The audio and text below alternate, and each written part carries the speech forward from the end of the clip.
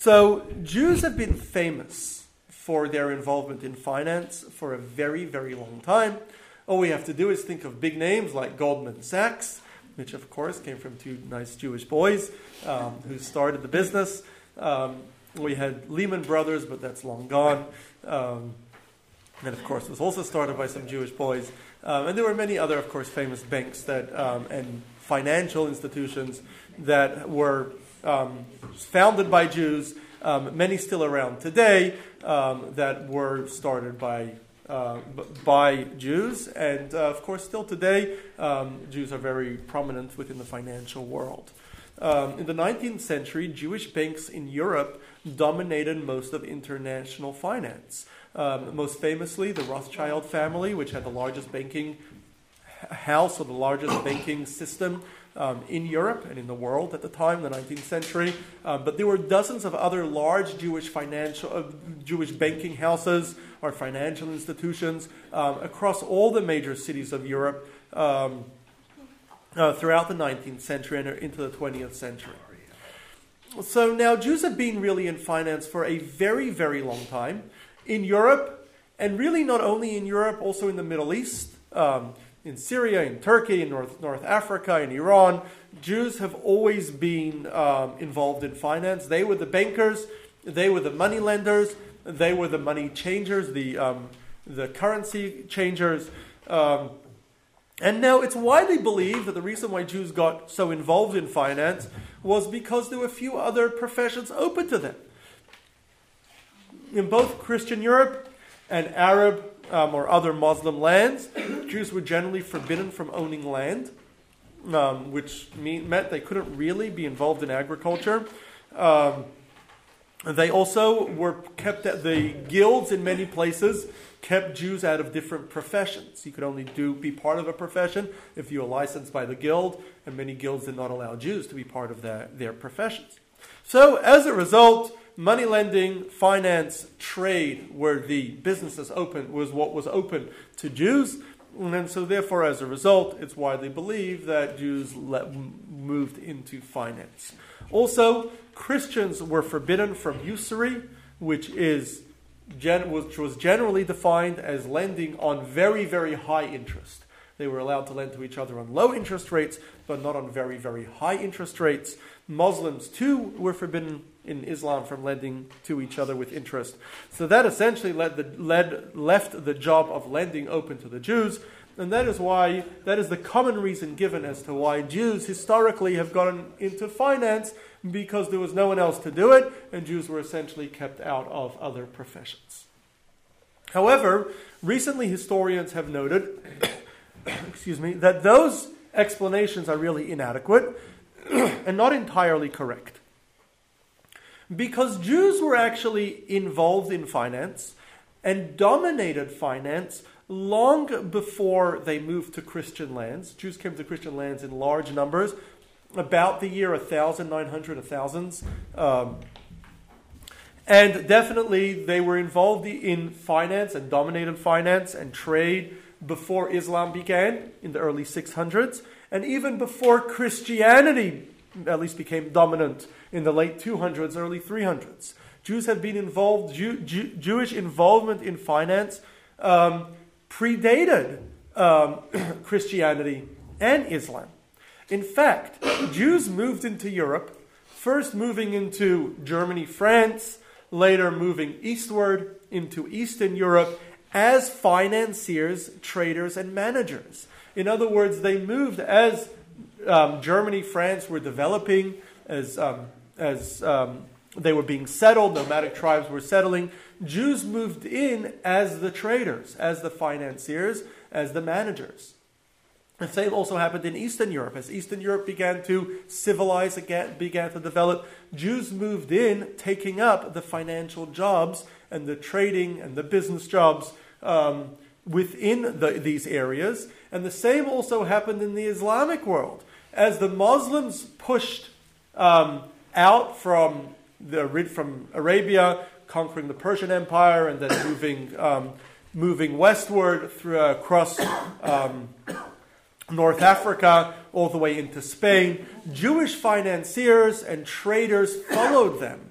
And Jews moved to these places often as financiers and often as managers, and that was often their original profession or the original communities built around trade before there were any rules or anti-Jewish laws. So we were in finance first and then moved to these places because of our finance and trade, and then later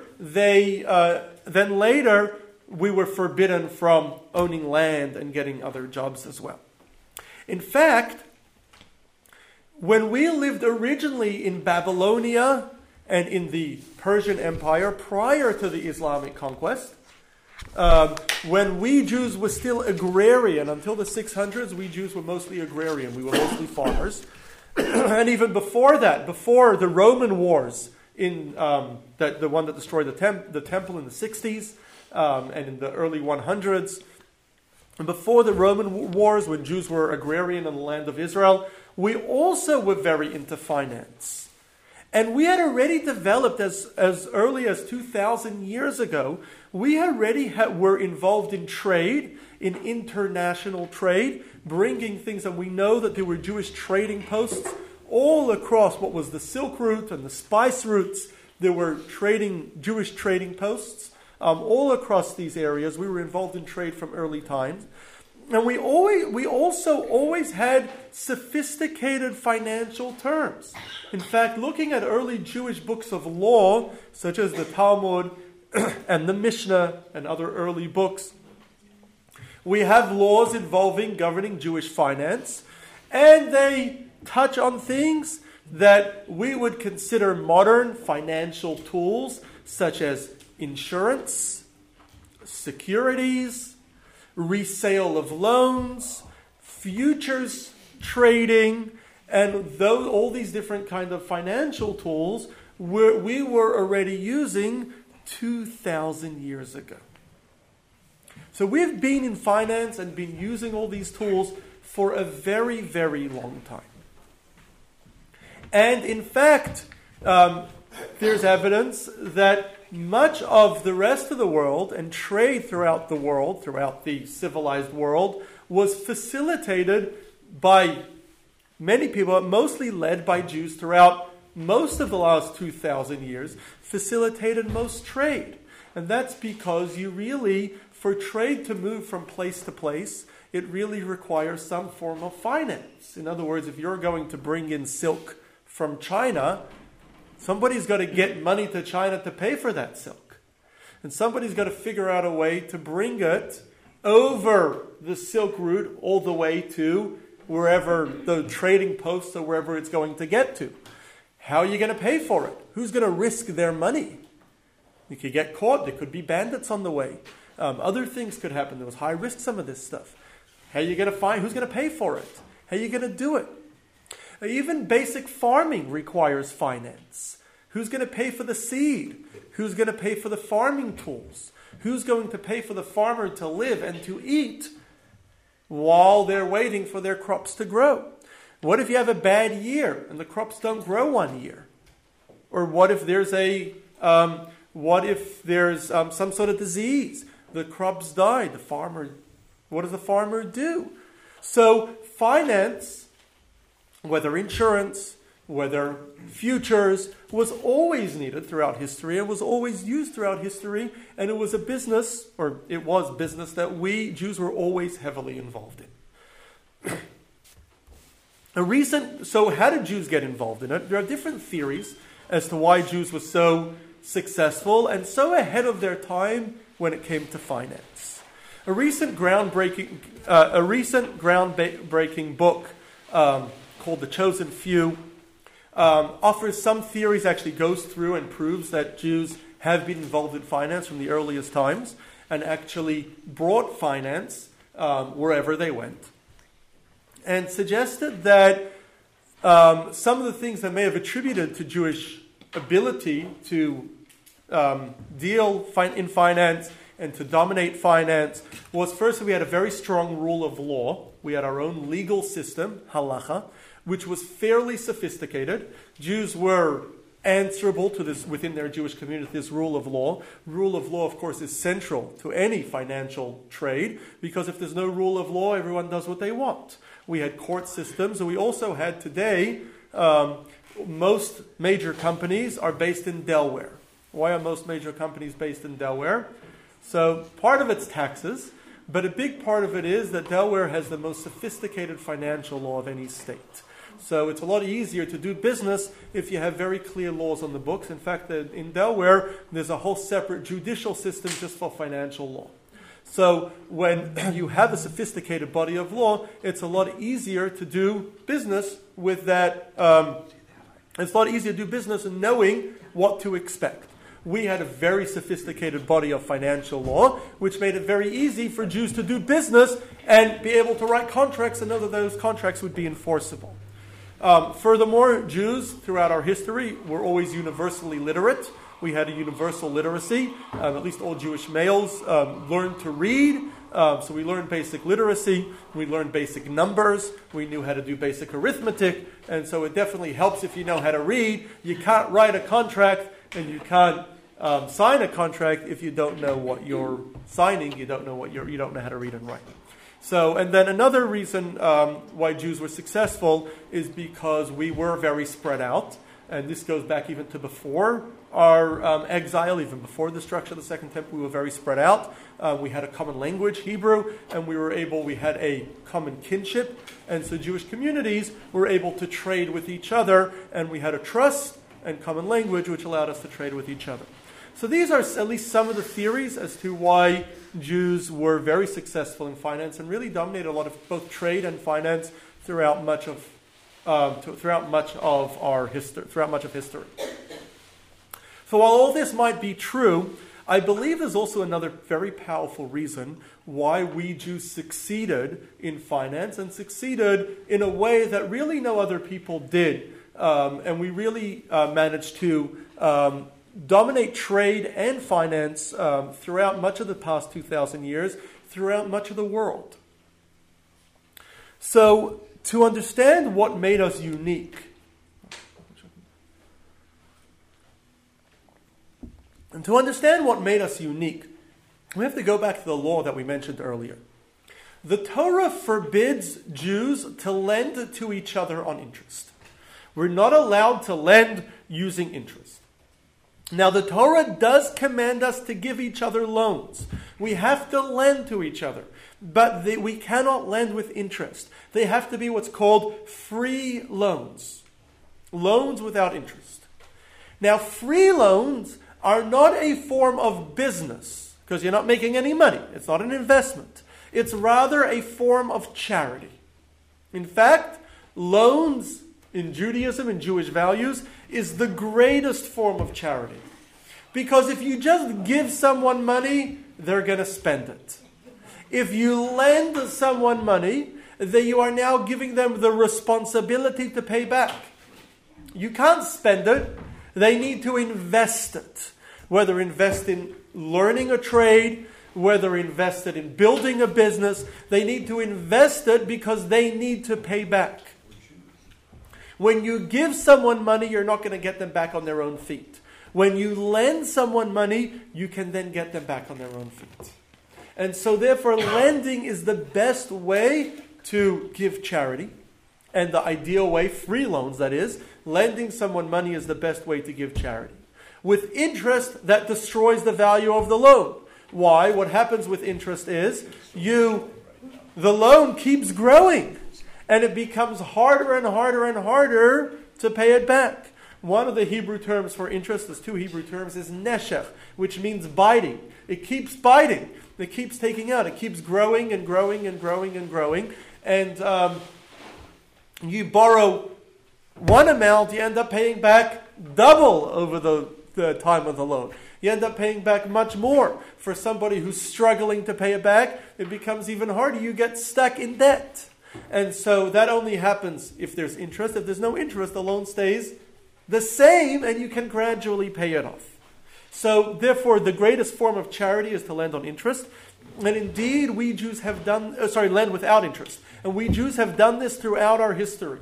We have both personally lent to other Jews without interest to help them get on their feet, to help them learn a trade, to help them build a business. And every Jewish community also throughout our history had a free loan society. The free loan society was called in Hebrew by an acronym, Gemach. Gemach is an acronym for Gemilas Chesed.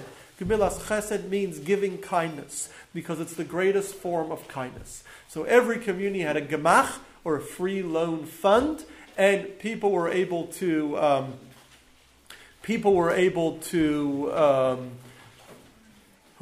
borrow and build businesses, and this was at least part of the reason for Jewish success, was our ability of being able to get started on our feet by borrowing. And in fact, many great Jewish businesses today, and I once heard from somebody who's a very successful real estate owns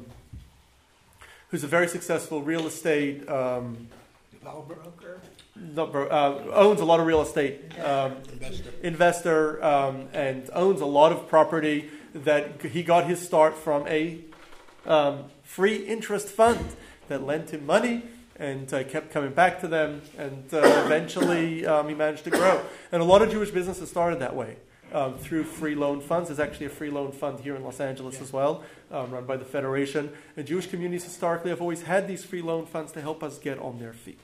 So loans have always been charity, and they were never used as a means of business, though. That's not how you make money.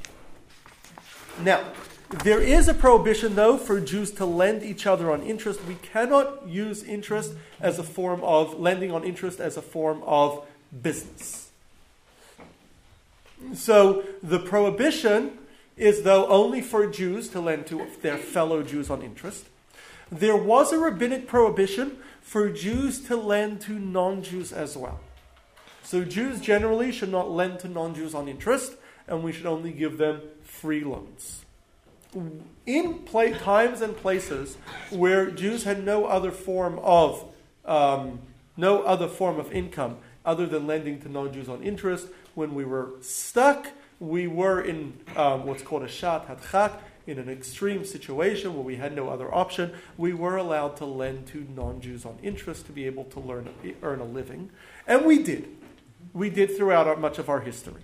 Now, Jews were generally blamed throughout much of our history for usury, or charging exorbitantly high interest. And we've often been stereotyped as money-hungry lenders, taking advantage of non-Jews, and that's the way that anti-Semites have stereotyped Jews for many, many years, and they still do, by the way. There's still a lot of anti-Semitism out there, as we've discovered, unfortunately, the hard way recently, and it's thriving online and growing, and they still keep all those stereotypes, but one of them is Jews as the money lenders.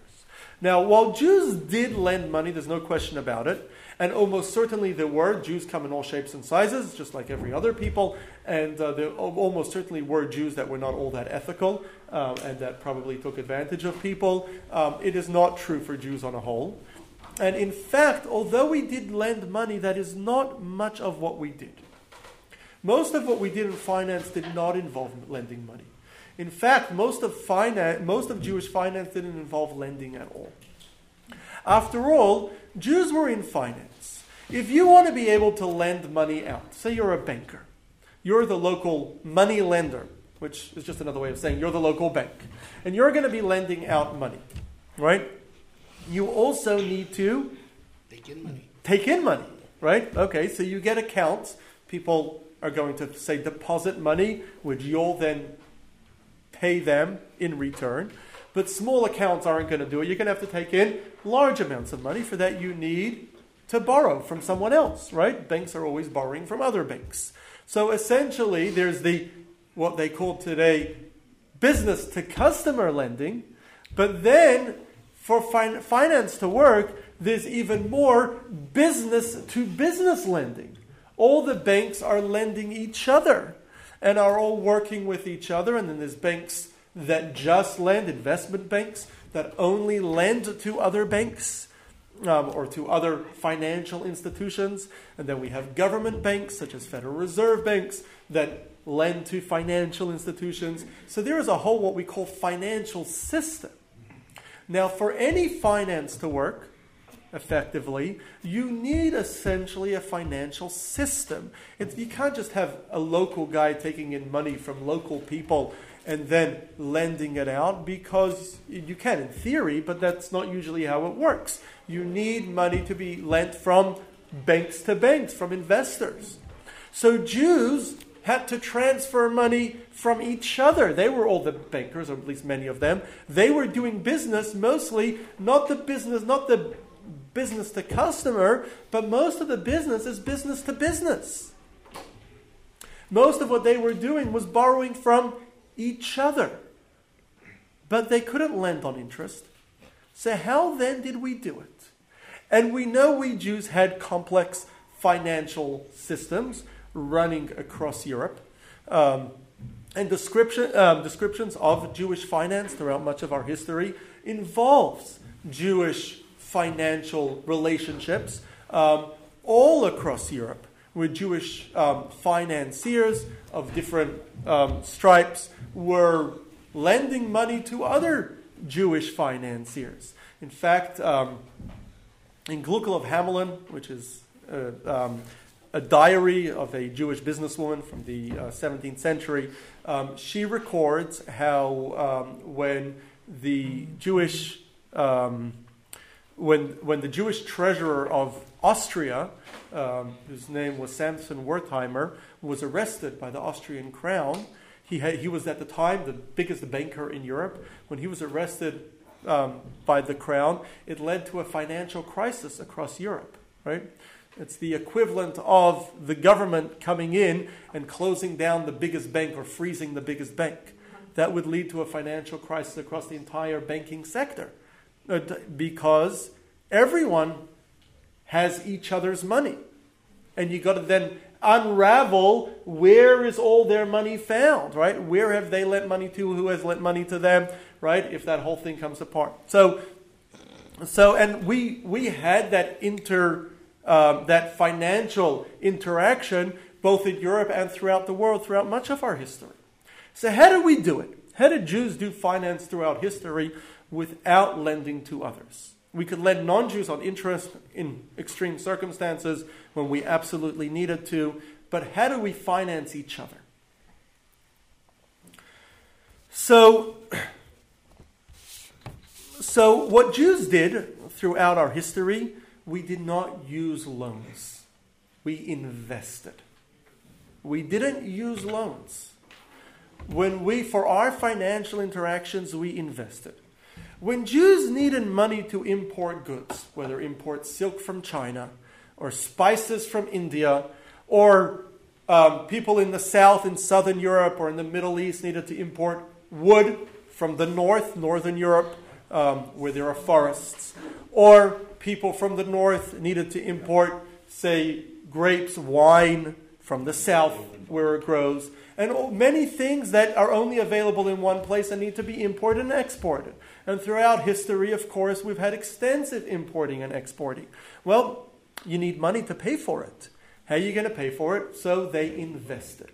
They got many investors. You wouldn't want to put all your money in one import or in one export, because especially with pirates and bandits and who knows what other problems you end up having, you put all your money on one ship, you could lose everything. So you would get investors. You would get many investors to invest in it.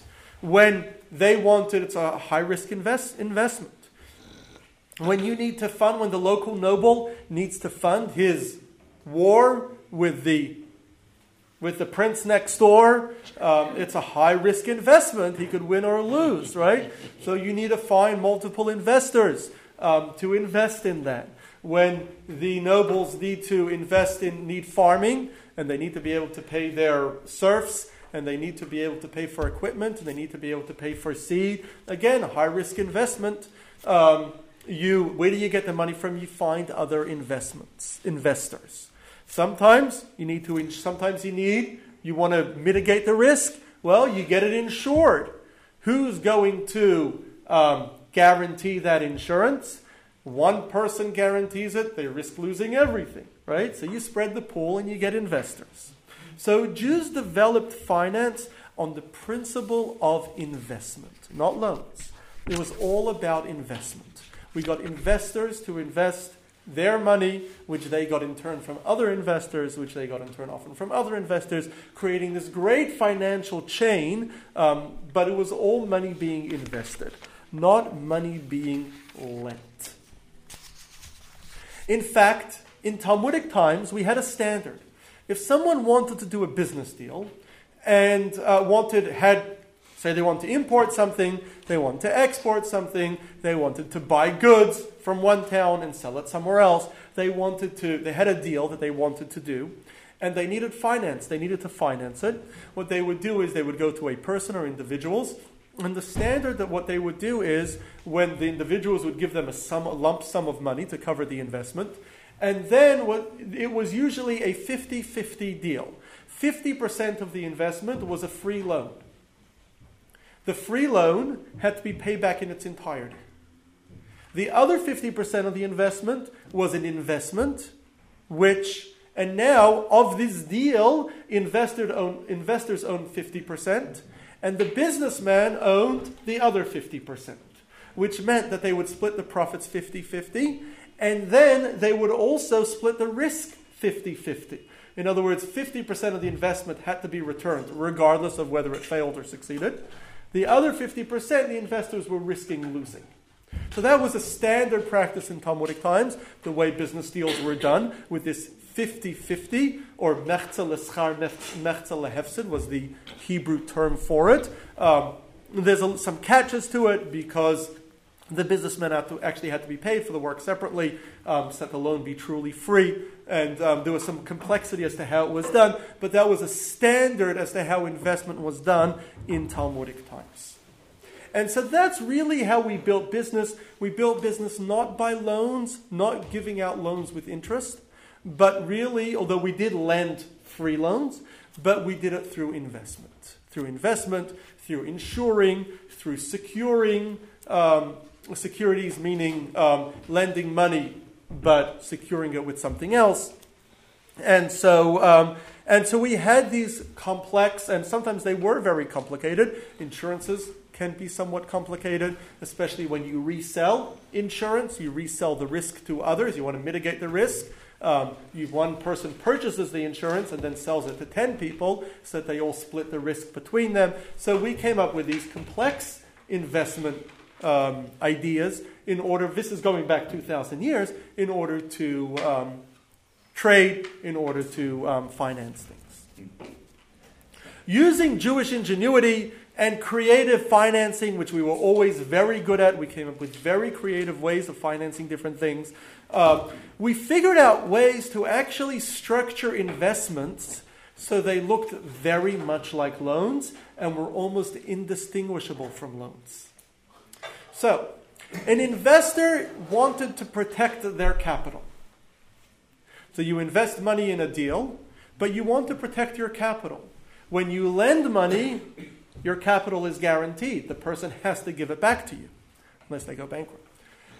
And Judaism didn't have bankruptcy. So you want to protect your capital. If it's an investment, how do you protect your capital? Well, you could insure the investment. In other words, someone can guarantee they will buy the risk from you, that if you lose the money, they will guarantee to pay you, right? They can buy the risk. So you can insure the investment. Now you know you're going to get paid back by that insurance. What you can even do is you can have the businessman that took the investment provide the insurance. So they're essentially guaranteeing to pay you back. It's not a loan, though. It's an investment where they're guaranteeing the insurance. Another more commonly used option was essentially to refuse all evidence of a loss. When you write a contract with someone, you have the freedom to structure the contract of the deal as you wish. There's a lot of freedom in writing contracts. If you agree a contract between two people, you could contract it however you want. One of the things that you can include in contract is the evidence, or today often, how, if there is a dispute, how the dispute will be resolved. Often people have arbitration agreements or specific rules as to how to resolve specific disputes. So, in dispute resolution part of the contract, you can also include what sort of evidence can be used in any future dispute. So what they would do is they would write contracts saying that in order for the businessman who took the investment to prove the loss, they will need a very, very high level of proof, an extremely high level of proof in order to prove the loss. Sometimes you say they need 2 witnesses, or what they would even do is they would say you would need so-and-so, A and B. These 2 people are going to be the only people who would be trusted to testify that you truly had a loss. Now, so-and-so are not involved in the investment, so they will have no way of knowing whether you really had a loss. They'll have no way of testifying, so effectively you've cut out any ability to prove your loss. If you cannot prove the loss, you would be forced to pay back the investment. They then took it a step further. The investor wants a predictable return, right? Similar to interest on a loan. So what you can do is you can write the contract where you are putting in this investment, and the investment is going to have expected returns. In other words, we are expecting at the time of the contract this amount return every month on the investment. Specific amount. Now, then you can place the burden on the businessman to provide evidence if profits are any less than the amount stipulated. And then you can make that burden of proof very high, making it very hard for them to prove otherwise, effectively requiring them to give a set amount of the expected profits, which makes it look extremely, very much like a loan and interest, only that it is not. This system, these kind of investments that look like loans, but are investments, are called heter iska, which essentially means literally a permitted business, or what we can call turning a loan, what is effectively a loan, into a legal investment. And so we have used these terms. It looks like a loan, but it is technically an investment. So it kind of feels like a workaround, right? It feels like we're playing games. We don't allow for loans. We do allow for investments. We can, using a little creativity, we can structure loans to look structure investments to look exactly like loans. And in fact, Jewish businesses that do loans and banks today in Israel all use heter iska. Any contract with a bank, you take out a mortgage with a bank in Israel, it will look very much like a heter iska. It will have a heter iska contract in it, and it will be this investment loan lookalike that you will be getting. So it seems wrong, though. If God doesn't want interest, it shouldn't be okay, regardless of how you word it, right? We shouldn't just be able to get around the law by using loopholes. So firstly, this should be clear. Heter iska only works for a business investment. Someone who's borrowing money to spend cannot use a heter iska. It can only work if it's a real business investment. It can, in theory, work to buy a house, and it is used to buy houses, if the house is made into an investment. How do you make a house that you've purchased into an investment? Well, the purchasing of the house can be a business that the bank, the investor, is putting money into this business. How do houses earn money?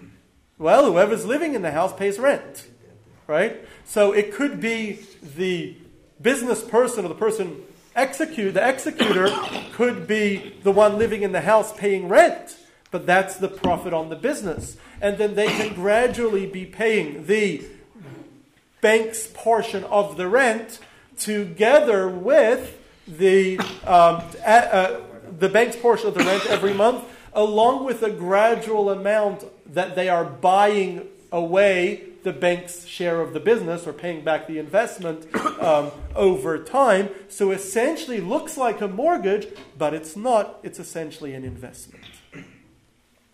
So, but just borrowing money to spend, you cannot use a heter iska. So, but it is not a loan. The bank has not lent you money. If you decide to walk away from the home, in theory, say you're underwater, and today they have where you could just where the foreclosure and the bank forecloses on the home, you haven't failed to pay back. It's simply a soured investment, right, for the bank. Does the law apply only to the lender or also to the borrower? It applies to lenders and borrowers when borrowing from Jewish banks. If the bank is not Jewish owned, halachically you don't have a problem to borrow from a regular bank or putting money in a regular bank. So, and we do that. But when doing it with Jewish banks, the way Jews historically did business was through the heter iska system. In Israel, where all the banks are Jewish owned, they use the heter iska system. So how do they make their money? So, well, they're getting extra money. They're getting interest. It's called rent. It's called profit. Oh. It's not called interest. They are getting certain percentages profit. They're getting percentage of the profit. Exactly. So the difference might sound more like a difference in wording of the contract, but so why does it help? How does it help? You're essentially doing the same thing. What we've done is we're making what is almost the same thing. It looks very similar in reality in what the lender is getting, what the investor is getting. It's only using different words, right? It seems like semantics, but it's really not, because there's a crucial underlying value that differentiates the two. Why does the Torah prohibit interest? Why are we forbidden from lending money on interest? So the Talmud describes it as agar natar le. You are paying someone to essentially hold their money. When you borrow money on interest, basically, if I lend you money on interest, what I'm telling you is, this is my money. If you want to hold on to this money, you've got to pay me for the right to use my money. So I'm essentially renting out my money. That's essentially what interest is. Now, we believe that everything belongs to God. And God gives you things to use. So you have no right to charge somebody else for the money that God gave you. If they need it, and you have the money to provide them, lend it to them. Help them. But you have no right to make money off the fact that God gave you money. You don't have the right, if God gave you money, you don't have the right to give it to somebody else and say, because I'm giving you my money to spend, you have to pay rent on my money, because it's not my money. It's really God's money. So you don't have the right to charge interest on a loan. What you do have the right to do is to invest. When you are investing, you're not collecting money for the right for someone else to hold your money. It's not that you're charging someone rent for your money. What you're doing is you are taking risk. You have a stake in whatever they are doing. If you give someone money in an investment, it is your investment. This is your money being spent on this thing, on this business deal. It is in your interest that that business deal makes money. It is your risk. It is your investment. You are invested in it. So in Judaism, we don't just give people money, walk away and say, pay me rent. Or interest. Rather, what we do is we invest in others. We use our resource to help them, taking responsibility for what they're doing, being actively involved or invested in what they're doing.